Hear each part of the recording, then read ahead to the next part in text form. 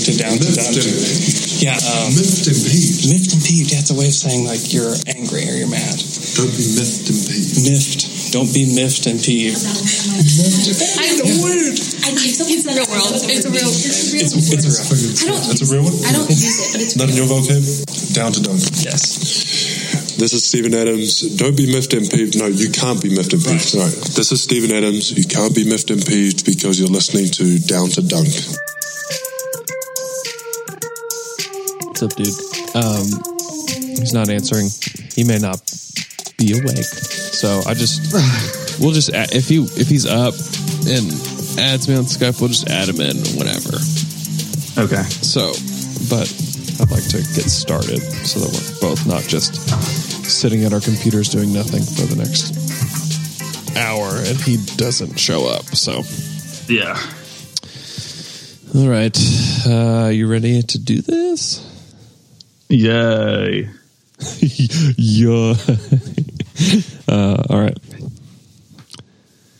Welcome to Down to Dunk. This is your host, Andrew Schlecht. We are part of CLNS Media, DailyThunder.com. We're featured on Dash Radio at 5 o'clock Central Time on Monday, Wednesday, and Friday. With me today is my good friend, Alex Spears. Alex, what's up? Who cares? Donovan must go. Presty must go.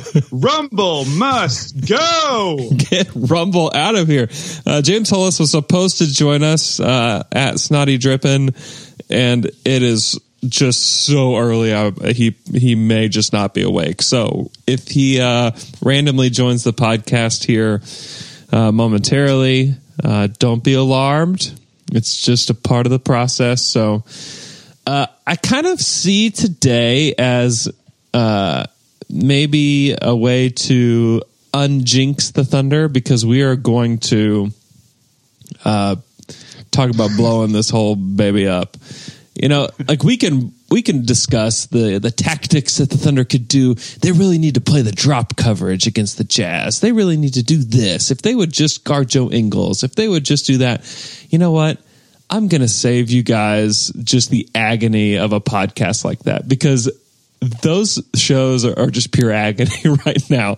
I know that as a Thunder fan and somebody that covers the team myself, I have no interest in hearing any of that stuff. Like, do you, Alex? Do you have interest in listening to a podcast like that? No, this is when, and this is true for like all my sports teams, this is when like you turn it on local sports radio. Like you want to hear the crazies, you know, yeah. you want to hear the people that are just fed up. I mean, this was my favorite thing. Whenever OU would lose a football game, I would always listen to Eschbeck and Traber, just to hear the people calling in, just wanting to blow everything up, no matter what the point of the season was, no matter how good the team was doing otherwise. It's very cathartic, you know. It's good to just make yourself feel better by tearing everything down. That's right. So our hope is two things: that you guys can be entertained by our show today, and two, that this is somehow a reverse jinx on the Thunder and they can go and win tonight. So we still very much want this team to win and hope that they can tonight. But speak for yourself. We don't want to talk about it. I just don't think there's a lot to break down anymore. I feel like we've done that, and there's not a lot to break down. The Thunder are terrible right now, and the Jazz are awesome right now. And like, there's your analysis for the series. Okay, Alex, I'm going to let you go for a little bit, and then we can get into our discussion. Well, before we get in, let's lay some ground rules, Andrew. Okay. First ground rule is that there are no bad ideas. Okay, so if I say something dumb, you cannot come at me on Twitter. Okay, for the next hour, I have immunity from all criticism. Second ground rule is that if your idea to fix this team does not include literal dynamite, do not share it. Okay, we are blowing things up. All right. First, I just wanted to kind of, I mean, yes, they could win tonight. Who knows? They could turn it all around. You know, they could win in 7. Who knows? But I just wanted to highlight or just remind everyone how disappointing of a season this was, okay, before we get started, because there's some people out there. No, listen, there's some people out there who might be thinking right now, we don't need to blow it up. Like, relax. No, this is the Blow Up Podcast. Listen to this. Okay, I have 3 things for you. Okay. First one, and we all know all these things, but 3 players in the top 10 at their position, 2 in the top 5. Like, arguably with Steven, but I still think he's top 10. Their top 7 outside of Robertson, so Westbrook, PG, Adams, Melo, Felton, Patterson, Grant, all played at least 76 games this year, which is probably the craziest stat to me. And like Patterson, Grant played all 82, or it was Patterson, Felton played all 82. Yeah. There are only 2 50-win teams in the West this year, which that's super rare. Do you want to gander? Do you want to take a guess at when the last non-lockout season to only have 2 50-win teams in the West was? Because I did the research, Andrew. 2001. Further back. Is it really? 97. 1986. That's the year I was born. Yeah, the 86-87 season was the last non-lockout season to only have 2 50-win teams in the West. Wow, that is so weird. So the point is that, like, you can't even blame this on, like, well, the West was just stacked. Like, at the end of the year, it turned out that there were a lot of, like, good West teams that were all kind of evenly matched, or so we thought. But this was overall, like, a pretty weak year for the West. Yeah. I mean, there were 2 dominant teams, and then there were just a bunch of teams. I mean, any of these teams, even down to Denver, are pretty much on the same level. And you could even throw the Clippers in there, too. So it's not like they can use that as an excuse either. So do you agree with me? It was a disappointing season. No question. Was it a disappointing season? It was really tough. And I think the biggest contrast is, like, last season, like, everybody, like, Russell was our guy, and he still is, but, like, he was amazing. He carried this team. And, like, this season, it's the contrast between last season and this season with Russell is just almost astounding, especially right now during the playoffs. Because even during the playoffs last year, like, Russ was giving his all, and he just wasn't getting enough from everybody else.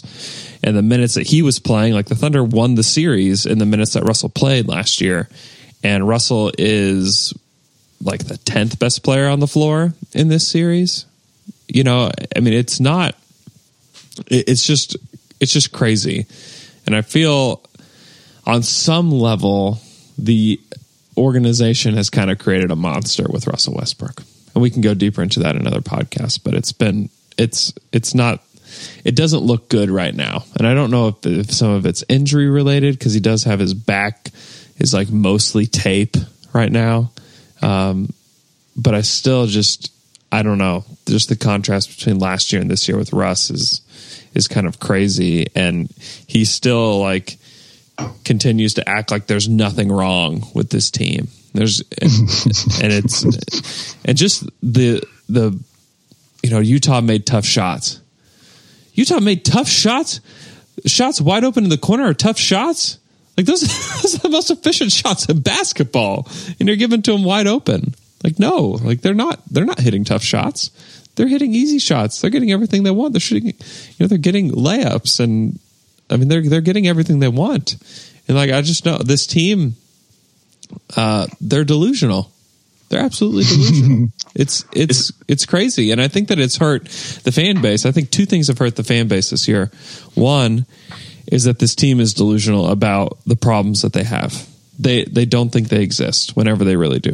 And then 2, I think the 2016 playoff run has screwed with everybody's head, because it makes you believe that this team has somewhere has, like, another gear, when this season we've seen it in spots, but they clearly, unless they show it tonight, they clearly don't have it. And so it's a problem. It's a big problem. And there's a lot of things you can point to with Westbrook from last season to this season, but the biggest thing for me is just the visible comfort level with what is going on the court at all times. Like, last year, he was just so in control at every single moment. Even when he was like doing way too much, you always felt like he was confident in what he was doing. Yeah. And especially Game 4, that wasn't on the level of James Harden's Game 6 against the Spurs last year, but it was almost like Westbrook's version of that. Mm-hmm. Whereas like when Harden freaks out and does that thing, he like disappears. Right. Whereas when Russell freaks out, he like goes overboard the other way, becomes way too aggressive, focuses on this one single matchup instead of, over everything else. Right. And I mean, it really was an embarrassing game, especially because all the just all this stuff towards the end with, all the jawing, and it was like, come on, dude, what is this? Right. It's not a good look when you're the team that's getting blown out. And I mean, it's cool whenever you're going to battle with somebody, but when you're getting your butt handed to you, it's not as cool of a look, Yeah. And it's also a really bad look. I mean, the Jazz have just outclassed the Thunder in so many ways on the court, but at the podium in particular, like the way Donovan Mitchell has handled himself, you're just like, man, that dude is great. And then like, oh my gosh. And then Russell acts like he wasn't the one that did this Ricky Rubio versus Russell Westbrook thing when he was the one that created it. And then Ricky Rubio was like so sweet when they asked him about it. He's like, he's just trying to win. Like, I understand. It's so hard to hate. Like this Jazz team is great, and I don't want to talk a lot about them, but they're fantastic. And the Thunder just make themselves look like big, dumb idiots. And they've been like that all series. But let's blow it up. Let's get into blowing it up. So I think the first area to blow up from the fans' perspective, and this is the one area that I don't want to say like I don't agree with it, but it just doesn't, I don't think it matters that much, is the coach. Yeah. A lot of hate on Billy Donovan. There's some heat coming toward Billy. I'll tell you that. Yeah. I mean, I was on Thunder Reddit last night reading their official pity party post. Yeah. That was what it was called. Oh boy. And like 80% of the comments were about Billy Donovan. And I get it, but in order to get that mad, you have to believe that a coaching change would make a difference. And I'm just not convinced that it would make a difference. Yes. I agree. I also don't think that Billy... I've been a Billy defender for a long time, and I just don't think he's done a good job in this playoff series. He just has not. He has not made the adjustments that are necessary, adjustments that feel obvious, like the way they defend the pick and roll, the way that they are leaving Joe Ingles, and like those things seem very obvious. The ball movement that is just horrific, and a lot of this is not just Billy. Like Billy can't force his team to pass. Billy can't force his team to play hard on defense. Like I get that, but some of the schemes just aren't good either. I felt like the game plan in Game 1, it was very clear and it looked very good and it looked like they were prepared, and it has just unraveled since then. Like every time that Utah makes an adjustment, the Thunder don't adjust. The Thunder come out with one adjustment. They like play the Patrick Patterson at center lineup and it goes really well. And then Utah adjusts and then the Thunder just sit on their hands. Like I get the frustration with Billy, and, I don't know what the solution is there. But I'm probably closer to it might be a good time for change for him and for the team as well. Like do you think Billy's happy with what's happened the past 3 years? Like it's probably, I mean, it's been a really, really tough, it's just been a really tough, go for Billy overall. I mean, he's had a different roster every year, and not just that he's had a different roster, is that he's had these rosters that are under the microscope, of the league. I mean, it's tough. I mean, he's just been in a tough position, and I wouldn't blame him if he, wanted to go back to the college ranks where he can do his thing and he knows he can be successful, and he doesn't have to, frankly, he doesn't have to deal with a guy like Russell, and he can run the kind of offense that he wants, because if you watch those all bench units, like we saw them all year and we're kind of frustrated with them. but they moved the ball. They played defense. They hunted good shots, and they generally were good for this team. And that's the way Billy wants to play. And you can't play that way when Russell Westbrook is your point guard, for better or for worse. Yeah, I keep seeing this argument, I especially saw it in this thread of like, Russ just needs a system. It's like Russ is the system. He's always been the system. He will always be the system. I am just not convinced that you're going to bring in a coach who's going to install this just amazing motion offense with all this passing. Like, I was listening to the Ringer NBA show, and Kevin O'Connor was talking about how Westbrook can grow as a player, and he was talking mainly about defense and then more work, or not even more work, but just like doing anything off the ball. Yeah. Because we've seen it like back when he was younger. I'm just not convinced. Like, why this is his 10th season. Like, we've been watching Westbrook for 10 years, and we're still hoping that he's going to fundamentally change who he is as a player.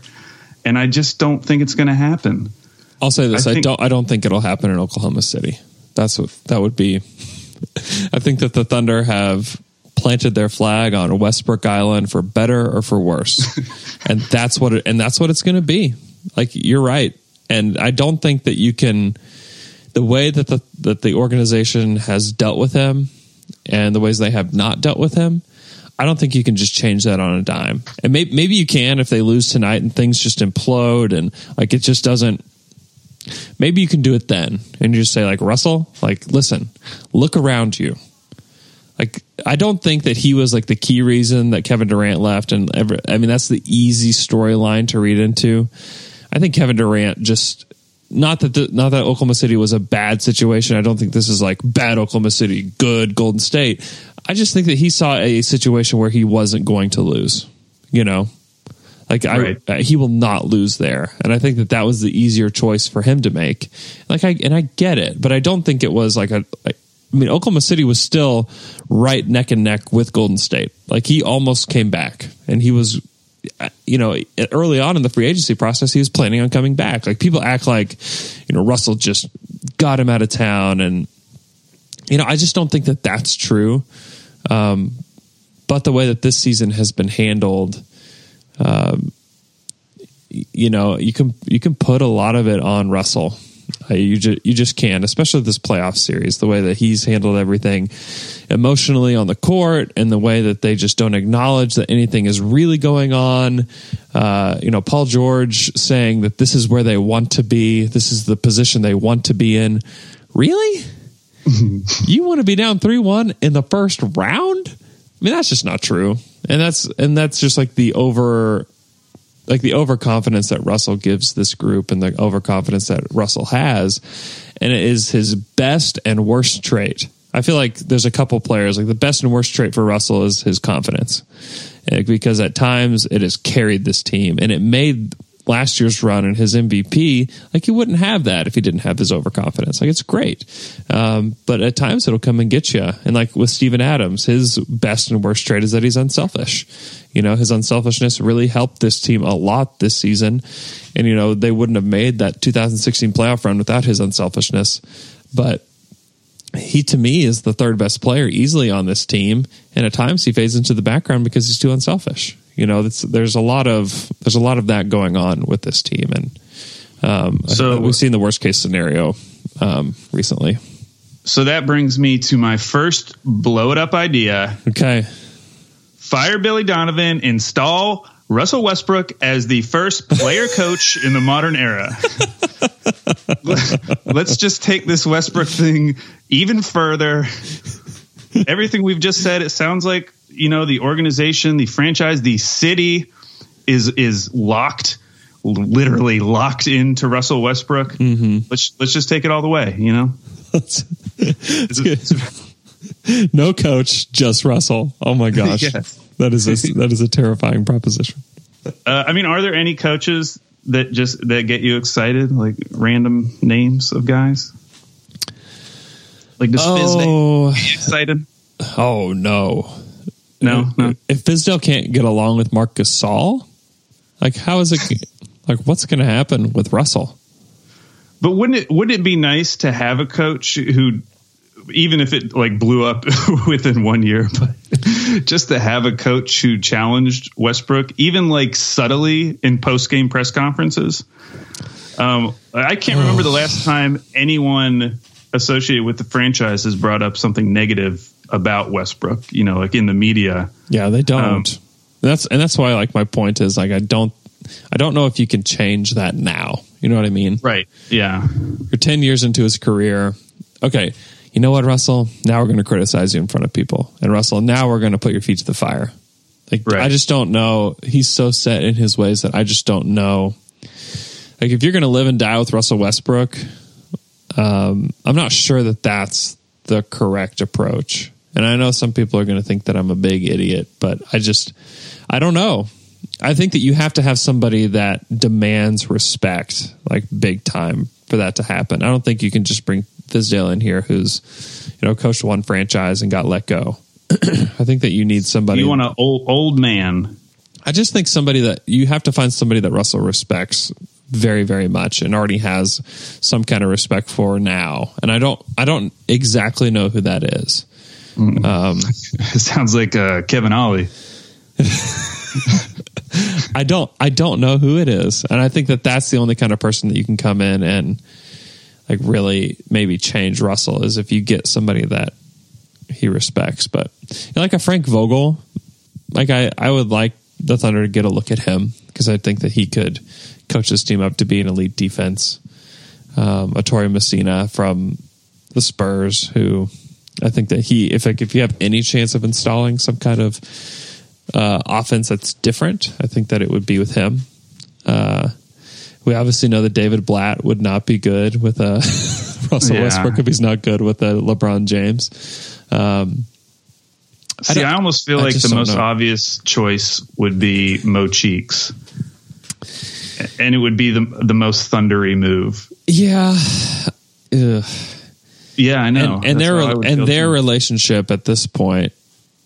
I mean, if the things that we wanted to happen aren't happening under Billy with Mo as the assistant coach, like I just don't know that all that much will change as the head coach.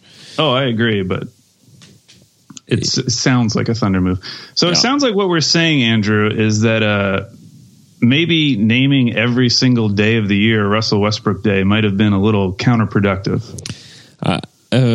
We've created a monster on some levels as a city and a fan base and an organization.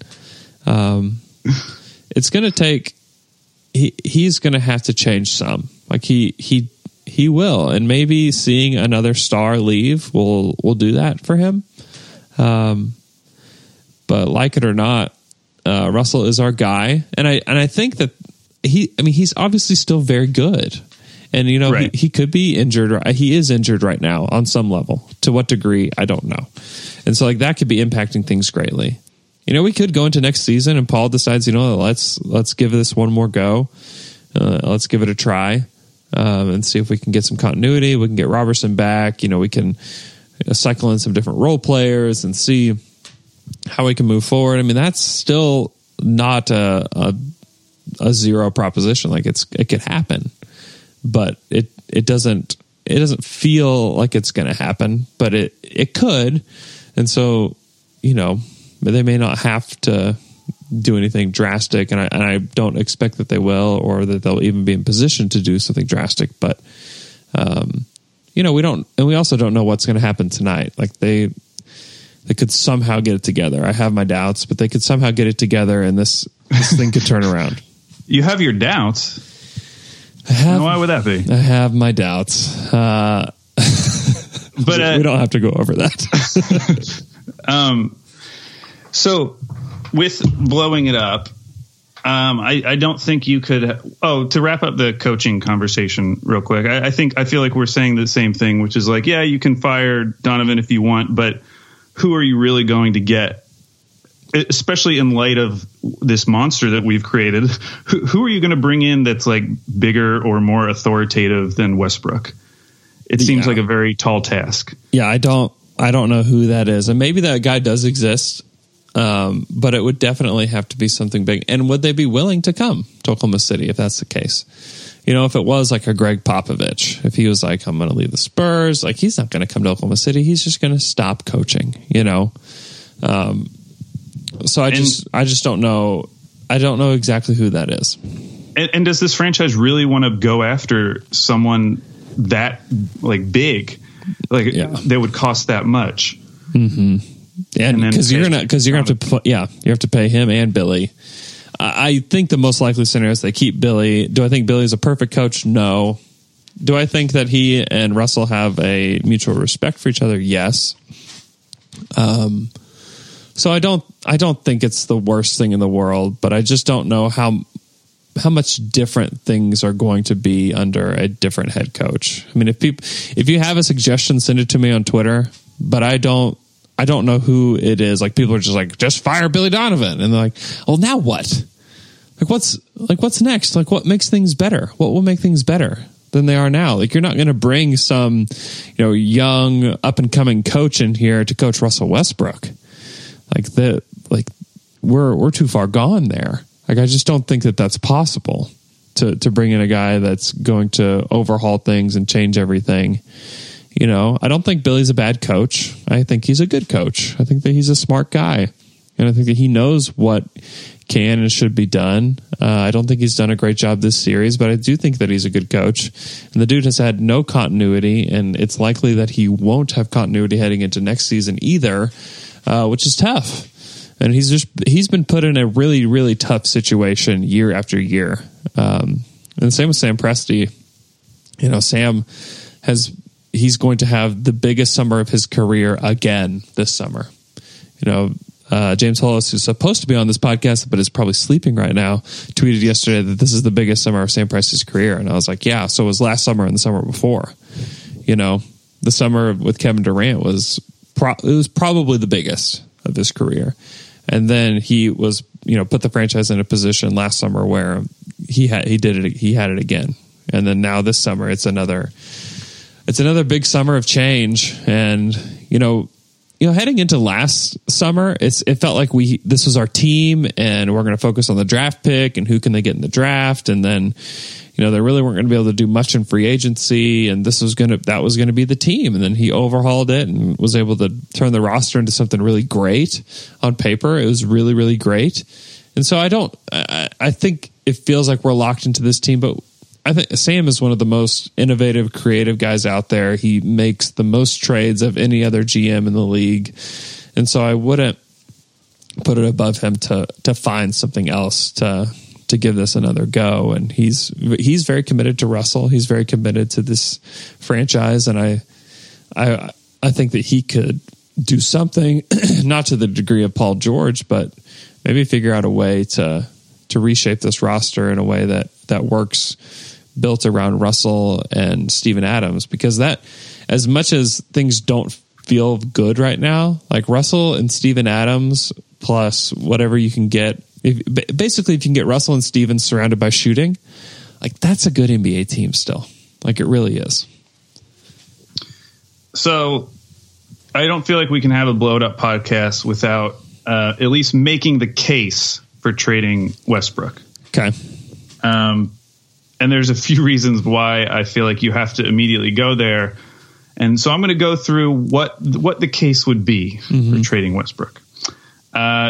So a few things to know. He hasn't started, but next year will be the first year of a 5-year contract. Yep. He is scheduled to make somewhere around $40 million per year for the next 5 years. Mm-hmm. The biggest issue in my mind, and this kind of goes to what Presti can do, is that the Thunder are incredibly asset poor right now. Like, in a way that they haven't been previously. So they only have one first rounder coming in the next 3 years, if you assume that this team is going to make the playoffs. And if they're not making the playoffs with Westbrook, then really what are we doing? Right.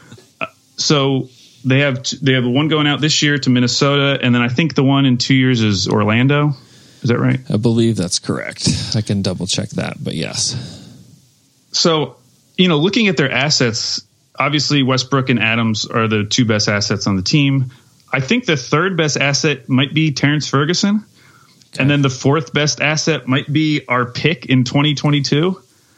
And so, like, I know that we're conditioned to believe that Presti will figure something out, and maybe he will, but we have to acknowledge that his starting position is worse than at any other point in his tenure. Like, you look back last year's trade, we have nothing even close to Oladipo as an asset that we can trade that's like actually tradable. I mean, we could trade Steven Adams, but that seems to be like a very core piece. Right. You know, Ferguson is probably on the same level of value as Sabonis last year, considering how bad Sabonis's rookie year was. Mm-hmm. Alex Sabonis is a trade chip too.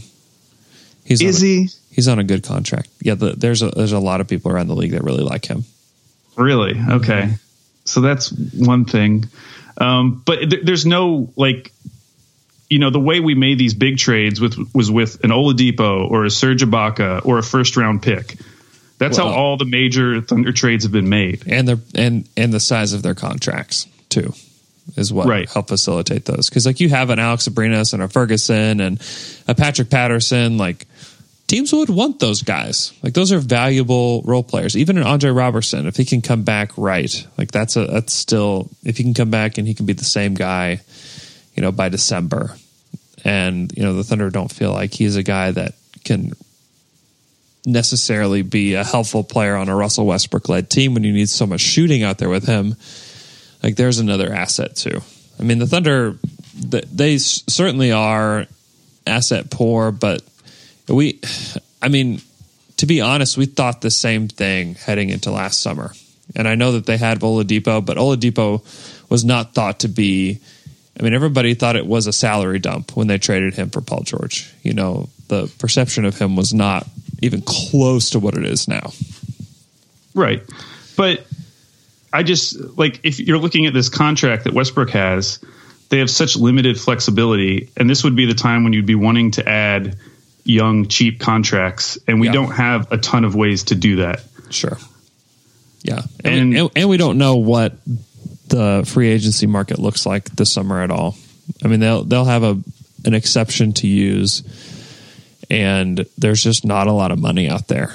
And I don't know that they could get somebody great, but I think that they could fill in a gap here and there with an exception type of deal, because I think that there's going to be a lot of really good players that get a mid-level exception or a taxpayer mid-level exception. Like that's going to happen. And so I just wonder if the Thunder can, you know, lure somebody like that. And that's the thing. Like, also, the case for trading Russell Westbrook assumes that Paul George leaves. Obviously, if he stays, you know, forget all of this. You know, they can obviously build around Westbrook and Paul George. But going forward, like next season, if Paul George leaves, and let's say they just get like a, you know, random shooter or, you know, like a fine asset, you know, let's say they re-sign Jeremy Grant, and that this is basically the team just without Paul George. Like, I think that team's really in danger of missing the playoffs. I think they're going to be fighting for a playoff spot, especially if Melo's still on this team, and especially because I don't think they're going to be playing Melo any less next season than they are this season. Mm-hmm. Do you really think they're going to suddenly change their tune on Melo? I have no idea. And he won't be getting 30 minutes a night? I have no idea, but I don't know. I think when you're put in desperate situations, you can do different things. So I don't know. I don't know the answer to that. I would guess the answer is he plays 32 minutes a night next season. But I'm also not positive. And I'm also, I don't know. I've talked to some people, and I'm not totally convinced that if Paul leaves that Melo will be here. Certainly, I'm not 100% convinced of that. Right. As I thought that I was, and then I don't know.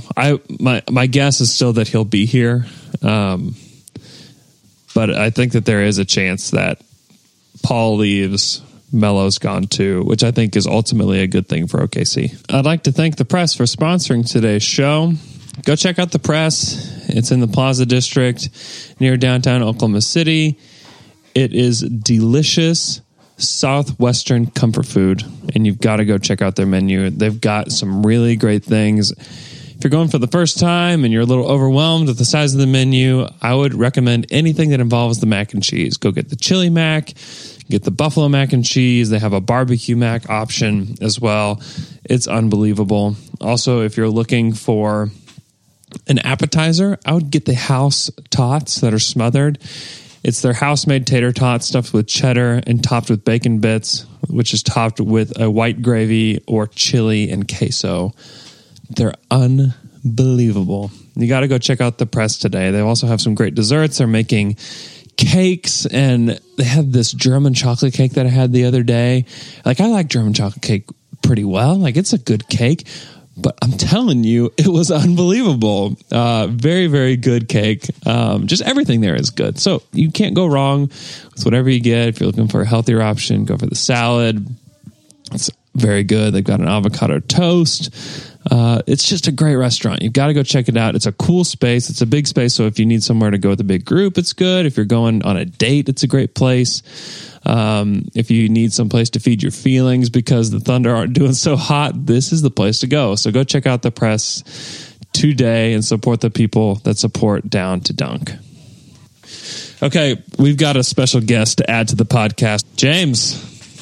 Hey, what's up, man? What's up? We're live on the pod with Alex Spears. Hey, James. Alex, my man. What's up, man? How you doing?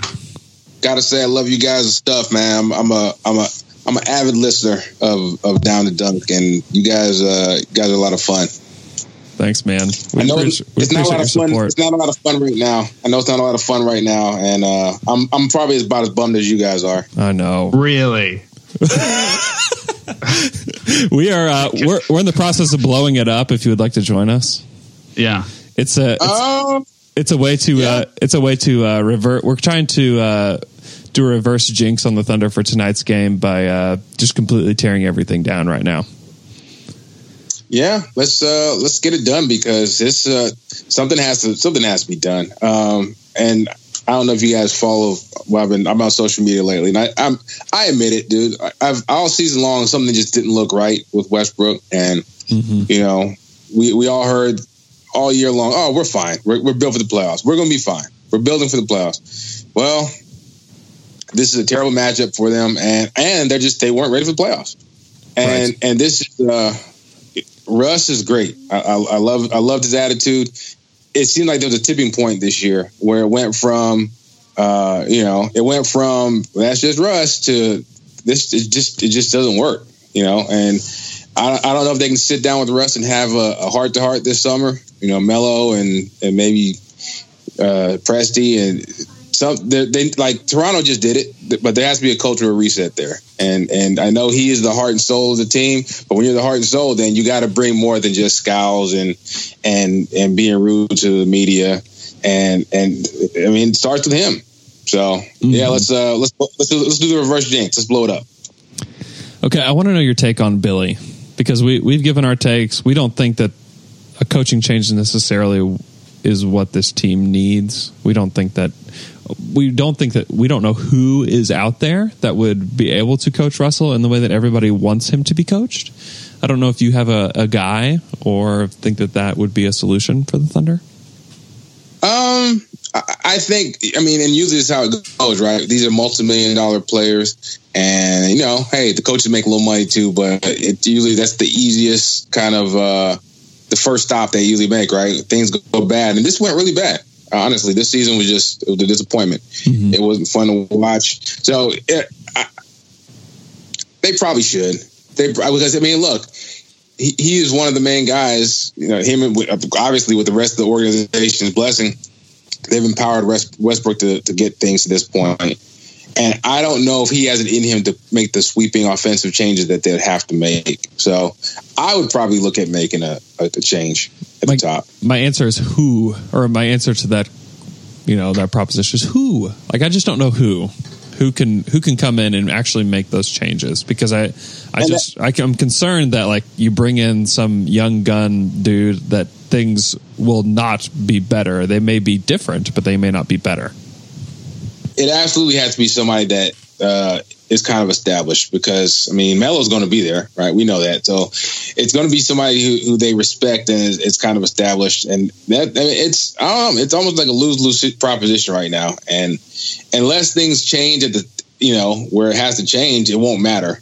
But I know. And then if you fire Coach Donovan, then that's a lot of money that they're going to just eat. But how about David Fizdale? He seemed like he was a really. But then I see how he bumped heads with Marc Gasol, so that's probably a bad idea. We talked about Fizz just a minute ago. I think that he could come in and try to change things, and if it blew up in Memphis, I'm fearful for the organization if they bring in a guy like that. I just don't. They need somebody that Russell already respects. You know what I mean? And I don't know if that's. I don't know. It could be there with Fizz. I don't know. I don't know who Russell respects. Like, I really don't. I have no clue. He really likes Russell. James, what do you think about Westbrook as player coach? That would be absolutely atrocious. It'd be hilarious.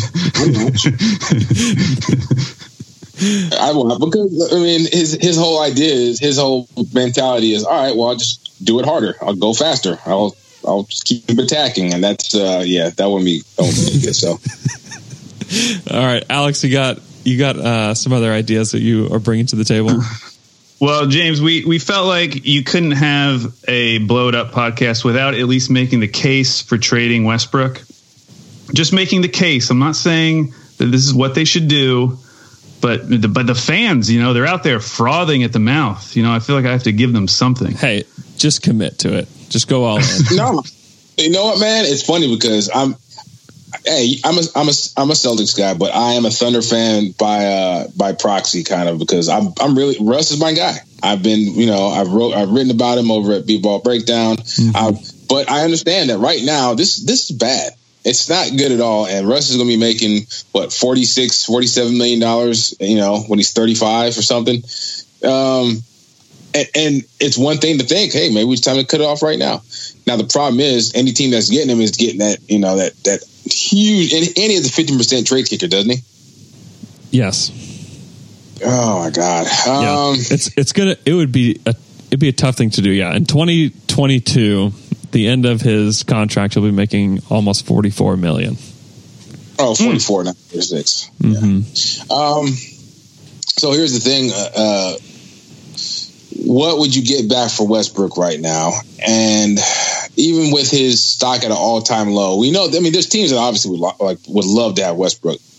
I'm running through my head. I just. Did you have any trade ideas? Well, I think before I realized it, me and Andrew were talking before, but you can't trade Westbrook until the 1-year anniversary of signing his DPE. So that kind of screwed with one of my points, which was that this was a good draft and that there were a lot of star-hungry teams, whether that be Orlando or Sacramento. These teams who have just been in the wilderness for a decade, and they would do anything to get a star. And you could easily see them getting like a first-round pick, and whoever that team's first-round pick was the previous year, like something like De'Aaron Fox and the Kings' first-round pick, plus other stuff, like some a basis of a deal like that, or the Bulls pick and Lauri Markkanen, something like that, as the basis of a deal.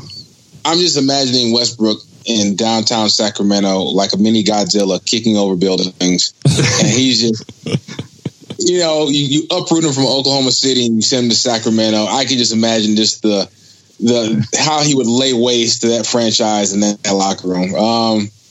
Or maybe you'd have that. That'd be the thing that changes him, and we'd actually see him maybe smile and care on the court, and bring his joy back somehow. And he's like, "Wow, they really kicked me out of OKC."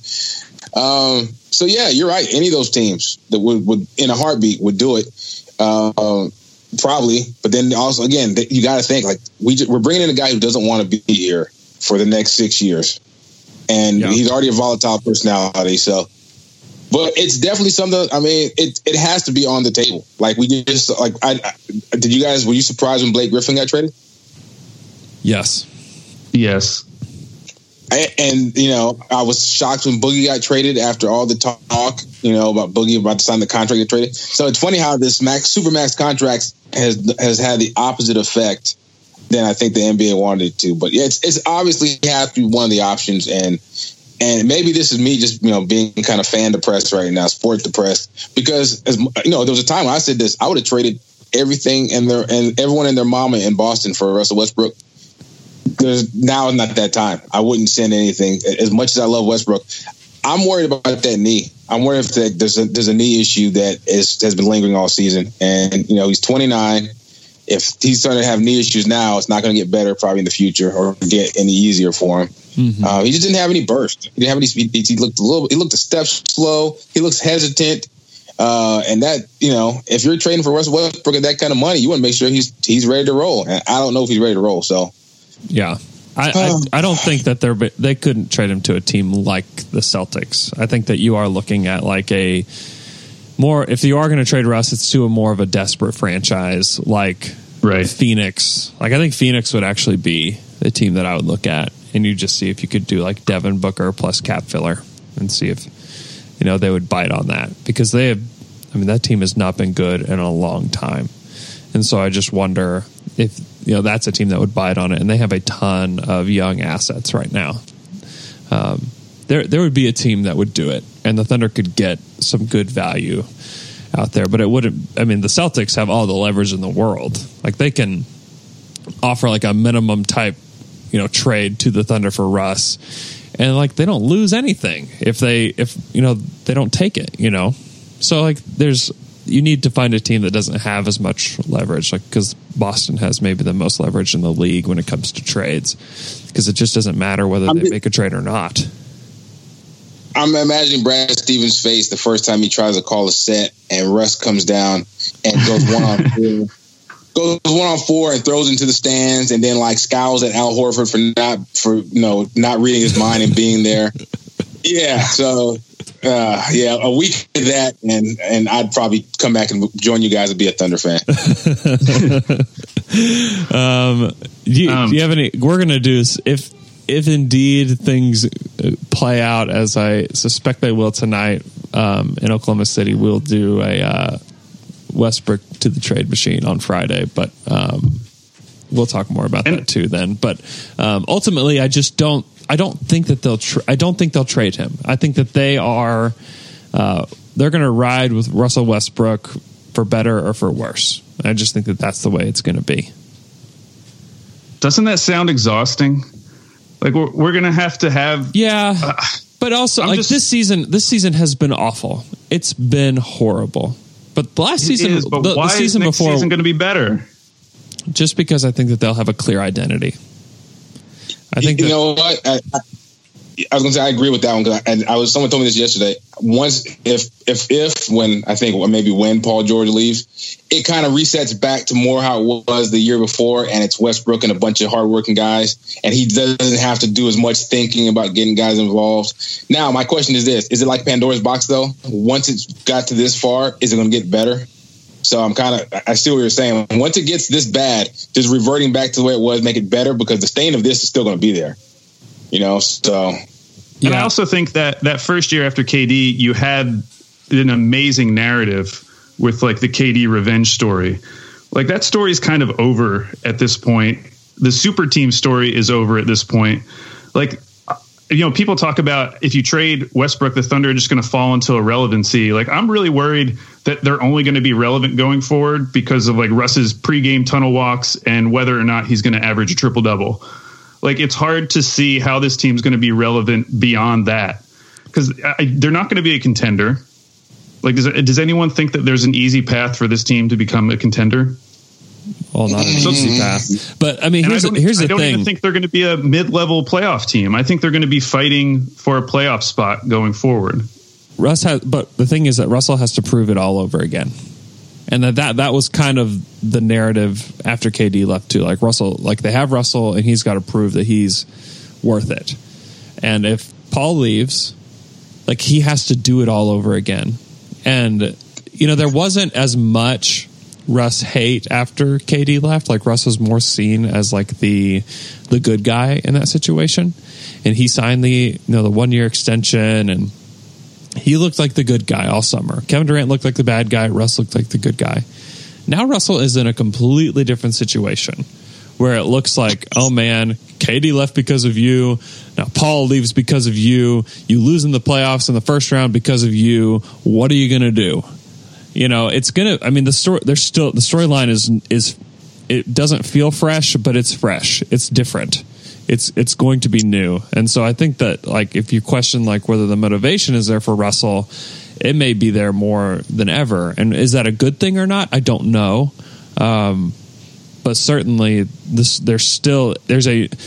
it or not, there will be a new storyline with this Oklahoma City Thunder team. And they'll still be fascinating. Will it turn out to be a good thing or not? I don't know. But I think that they'll have a clear identity, and I think that they'll know just right off the bat, they'll know what they want to do. They want to be a defensive-minded team that has Russell Westbrook as their offensive hub. And I think, you know, it worked the season before, and we'll see. I don't know the answers to that, but I think that for better or for worse, the Thunder are going to ride with Russ. I just think it's going to look a lot different when you don't have two guys like Oladipo and Cantor who can at least put up points. Like, you're going to have this stripped down version of that team with like a 30 however old Melo. Mm-hmm. Like, I could see it going very, very bad, and I would not be as optimistic about it.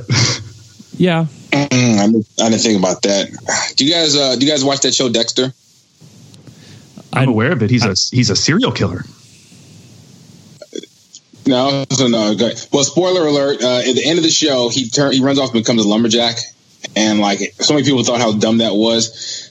So if they come back now and the show comes back and he goes back to being a serial killer, like we still know he was a lumberjack and how dumb that show ended, and it kind of ruins it for the rest of the show. And I'm relating that to, because, like, sure, everything can go back and you guys can have a more or less identity, and it could be more or less like how Russ was after KD left. But like we just watched him get an all-star teammate, and you know, we watched the whole team go through not caring somehow for months, and they look sluggish and they look disinterested, and like that matters, right? Like that matters to a lot of people. And as we get further away from the end of this season, it's, you know, the people who matter and who care as far as fan base, they're going to be there, obviously. But yeah, I know that I listened to you all season, Andrew. You weren't happy. It couldn't have been fun to cover at all. It has been exhausting. It has. Right. And so, like, it's almost like after a breakup with a good guy, KD left, and then, you know, whoever's left, you know, Russ was like the kind of exciting, irresponsible, but the fan base their heart was hurt. So, you know, they loved Russ, but now they need somebody to pay the bills on time, and they need somebody to be a little more responsible. And Russ is still out there, you know, flicking cigarettes and out late drinking, and the exciting bad boy life's not probably that fun for the fan base anymore. So, I mean, they'd like a little more stability. So if Russ needs to get a day job and calm down a little bit. Yeah, and, you know, I don't know if they can turn heel a little bit, the organization itself, and have those hard conversations with Russell. But the franchise being in the position that it is now, it may be that crossroads that they can have with him and say, like, listen, we love you. We're committed to you. Obviously we are. And we really love that you're committed to us. But we're going to have to see a change. There needs to be a change within you on the court. We would love to see a change within you off the court as well. Like we just need to see some changes. And, you know, you figure out if this is what you want. And maybe they do even suggest, like, you know, maybe it is time that we part ways. If you're not able to make those changes, maybe we do. I don't think that they would do that.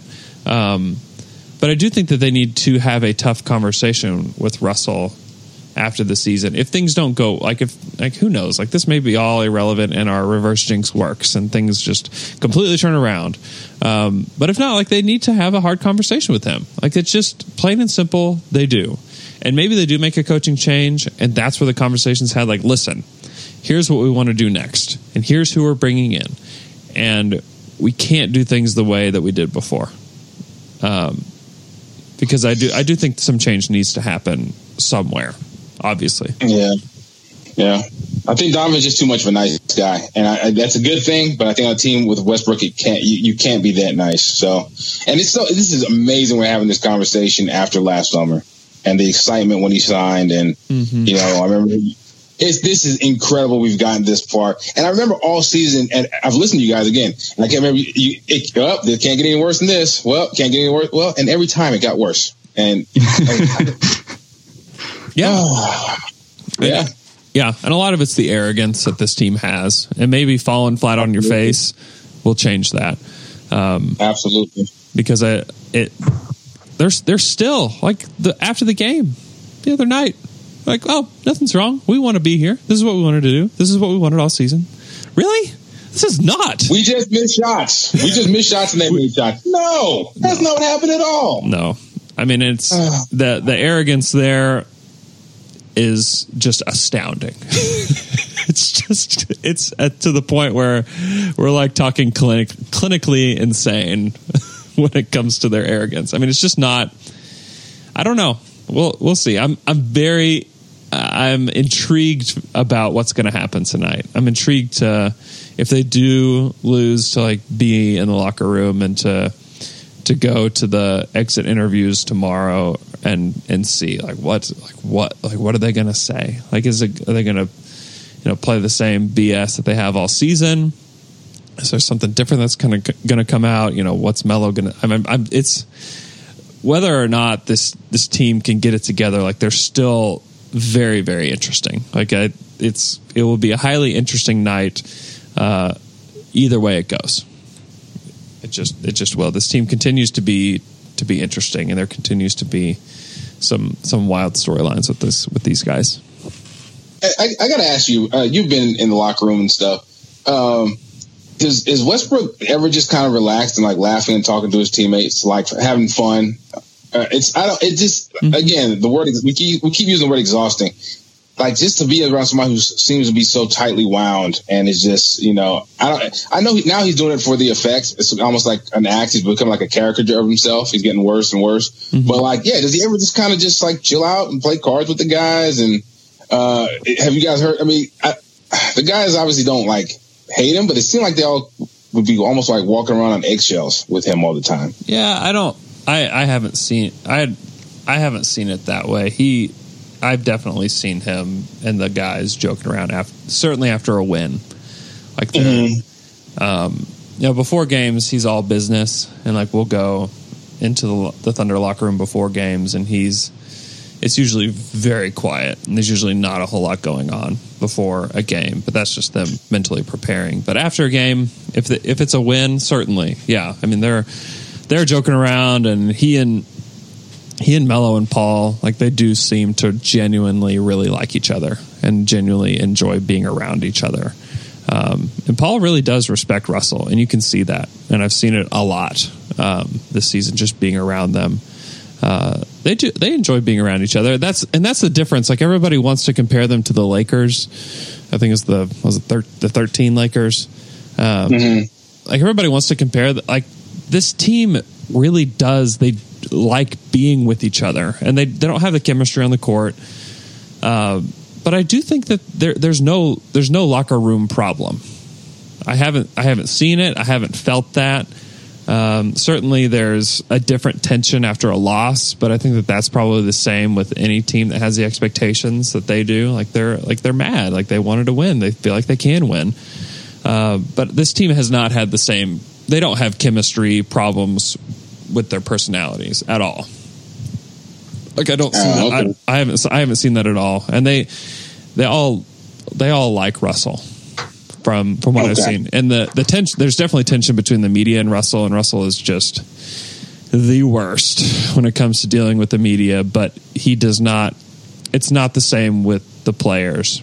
It's a different game there. He's from all accounts, he's a good teammate, and he's good with them in the locker room. So I wasn't trying to suggest that he was a bad teammate, but sure. like you said, before games, it's quiet and it's kind of, that doesn't sound like the best environment. I don't know. Maybe all the locker rooms like that before games, but it seems like just keep your guys kind of loose or whatever. That's just not what Westbrook does, and maybe it's not the best way to be, just so intense. And yeah, so I don't know. And I hope. Yeah, I only get a small snippet too of it, you know. Right. I mean, our scope of what's happening with really any team is so limited. Like, we can act like we know everything and we know this team inside and out, but the truth of the matter is that they don't let us see everything. You know, we go in there, and I'm sure it's like when the principal walks into a classroom. Like, are they seeing exactly what's happening in that classroom? No way. Like, you're not getting the same kids that are acting out. Like, they're not going to act out then. And the same, like, fun and the air is kind of sucked out of the room a little bit whenever, like, a principal walks into a classroom. But whenever the media walk into the locker room, I feel like it's probably the same way. Like, it's usually like 4 or 5 of us that will walk in together, and we stand in there and we kind of whisper and like joke around with each other and just kind of get a vibe of the locker room. Like, I don't feel like we are actually getting what the real Thunder locker room is like. You know what I mean? I don't think that they would. I think that when we walk in, they're on their best behavior. Yeah, it's awkward is what it is. It's like pure awkwardness. Yeah, it's I don't know. This team is there. It's just been odd, and it's almost odd that they do like each other so much and that they do get along. Like, it's almost like you'd almost want them to be, as poorly as they played, maybe at odds a little bit to where it makes more sense, you know, like, but they do genuinely like each other, and they do genuinely like to be around each other. So yeah, it's a very strange dynamic. I was one of the main guys, you know. I was rah-rahing for this to go, and I had this is going to work so well, you know, and yeah. How about trade Russ for Blake Griffin and Luke Kennard? No.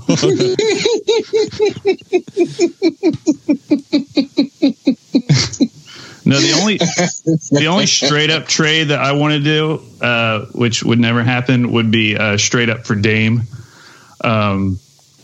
Because all the Portland blow it up conversations are about trading CJ, which I don't necessarily get. I think they should rather trade Dame because he has more value, and I think it's easier to build around CJ. And plus, I just think CJ would be incredible as the lead guy on a team. Obviously, if trading for Westbrook, that wouldn't happen. But I'm interested to see what Portland does this year or this summer as well, because they're kind of in a similar position as Oklahoma City, where they didn't necessarily have the preseason expectations, but they were incredible in the regular season and then completely fell on their face. And they've kind of had this core for a while now, and now they're looking at a huge tax bill like OKC is, and they have to wonder, do we pay Nurkic, and do we keep this backcourt together? It doesn't really work. What do you guys think about them? I definitely they got to do something too, and I think even more so than Oklahoma City. But you keep Dame first of all because you've made him the face of your franchise, and I know the fans love him. And because he's a better player. So, sure, you get more for him than you get for CJ, but you're also being left. And CJ, I think, would be, like you said, I think he'd be fine as an offensive focus. But I think he definitely needs somebody like, I think CJ would be great, like, with Giannis. Or with another star who can't really, a star who's not a big-time scorer. Even, like, with a guy like Anthony Davis, a big man. Because he's still, if you're CJ McCollum is your best player, you're not a very good team, I think. Right. And while I think Dame can really spearhead a good team. And we've seen him. He's been the leader on some good teams. So I still say you would move. You'd still get something really good for CJ. But yeah, the trade for Dame and Russ. Oh my God, I really just want Dame. He's good. No, I love Dame. Yeah. He really is good, and I think we've seen that. You know, he really seems to be. I'm not saying Russ is a bad leader, but I think Dame is a really good leader. He really believes in, like, he's positive, he's upbeat, he's fun. And, I'm not ragging on Russ for not being those things. It would be such a change, though, for Oklahoma City that it'd be made in the sea. But here's the problem, though, because once they get to the playoffs and Dame becomes playoff Dame, no one will be happy with that either, So, right. So it's an interesting concept, though. So just 1-for-1 trade. Swap those two. All right. Honestly, I really just want to see a backcourt of Dame and Robertson because I feel like they would pair up so well together. So well. so well, because that's the one problem, and that's what Portland needs. They need those two are really good players, and right now they're maxed themselves out. But both of those guys need a big physical guard beside them to take the defensive assignments. And Klay Thompson in Golden State and Roberson. I would say it wrong every single time. He's a robber because he steals. I get yelled at so much on Twitter because I go on other shows and I say it, and I always in my head that I say it right this time, and they're like, "You idiot." Okay, but CJ and Dame should probably be split up, and it's incredible how much Oklahoma City missed Robertson. It's insane. This is a difference. What a difference a guy like him can make. Yeah, if he's guarding Donovan Mitchell, it's a different series. Just period. It just is. I've got to go. I appreciate you guys. I appreciate your time. You can follow, if you don't follow James Hollis on Twitter, you're just not doing Twitter right. At Snotty Drippin' on Twitter. Yeah, Al. Hey, can I defend myself for a second? No, you can't. No, you have no defense. You can follow Alex on Twitter at AlBabyCakes. You can follow me at Andrew K. Schlecht and at Down to Dunk. We appreciate you guys listening. Please share the show on Twitter, Facebook, any social media platform. Go eat at the Press because it's delicious. And if you're an Upset Thunder fan, you can feed your feelings at the Press. We will talk to you guys again on Friday. I will do another YouTube live tonight after the game at the arena. So if I'll send out a link for that on the Down to Dunk Twitter page. So go check that out as well. I'll also be doing some live periscopes during the press conferences. So make sure that you're following me at Andrew K. Schlecht for those tonight. And we'll talk to you guys again on Friday.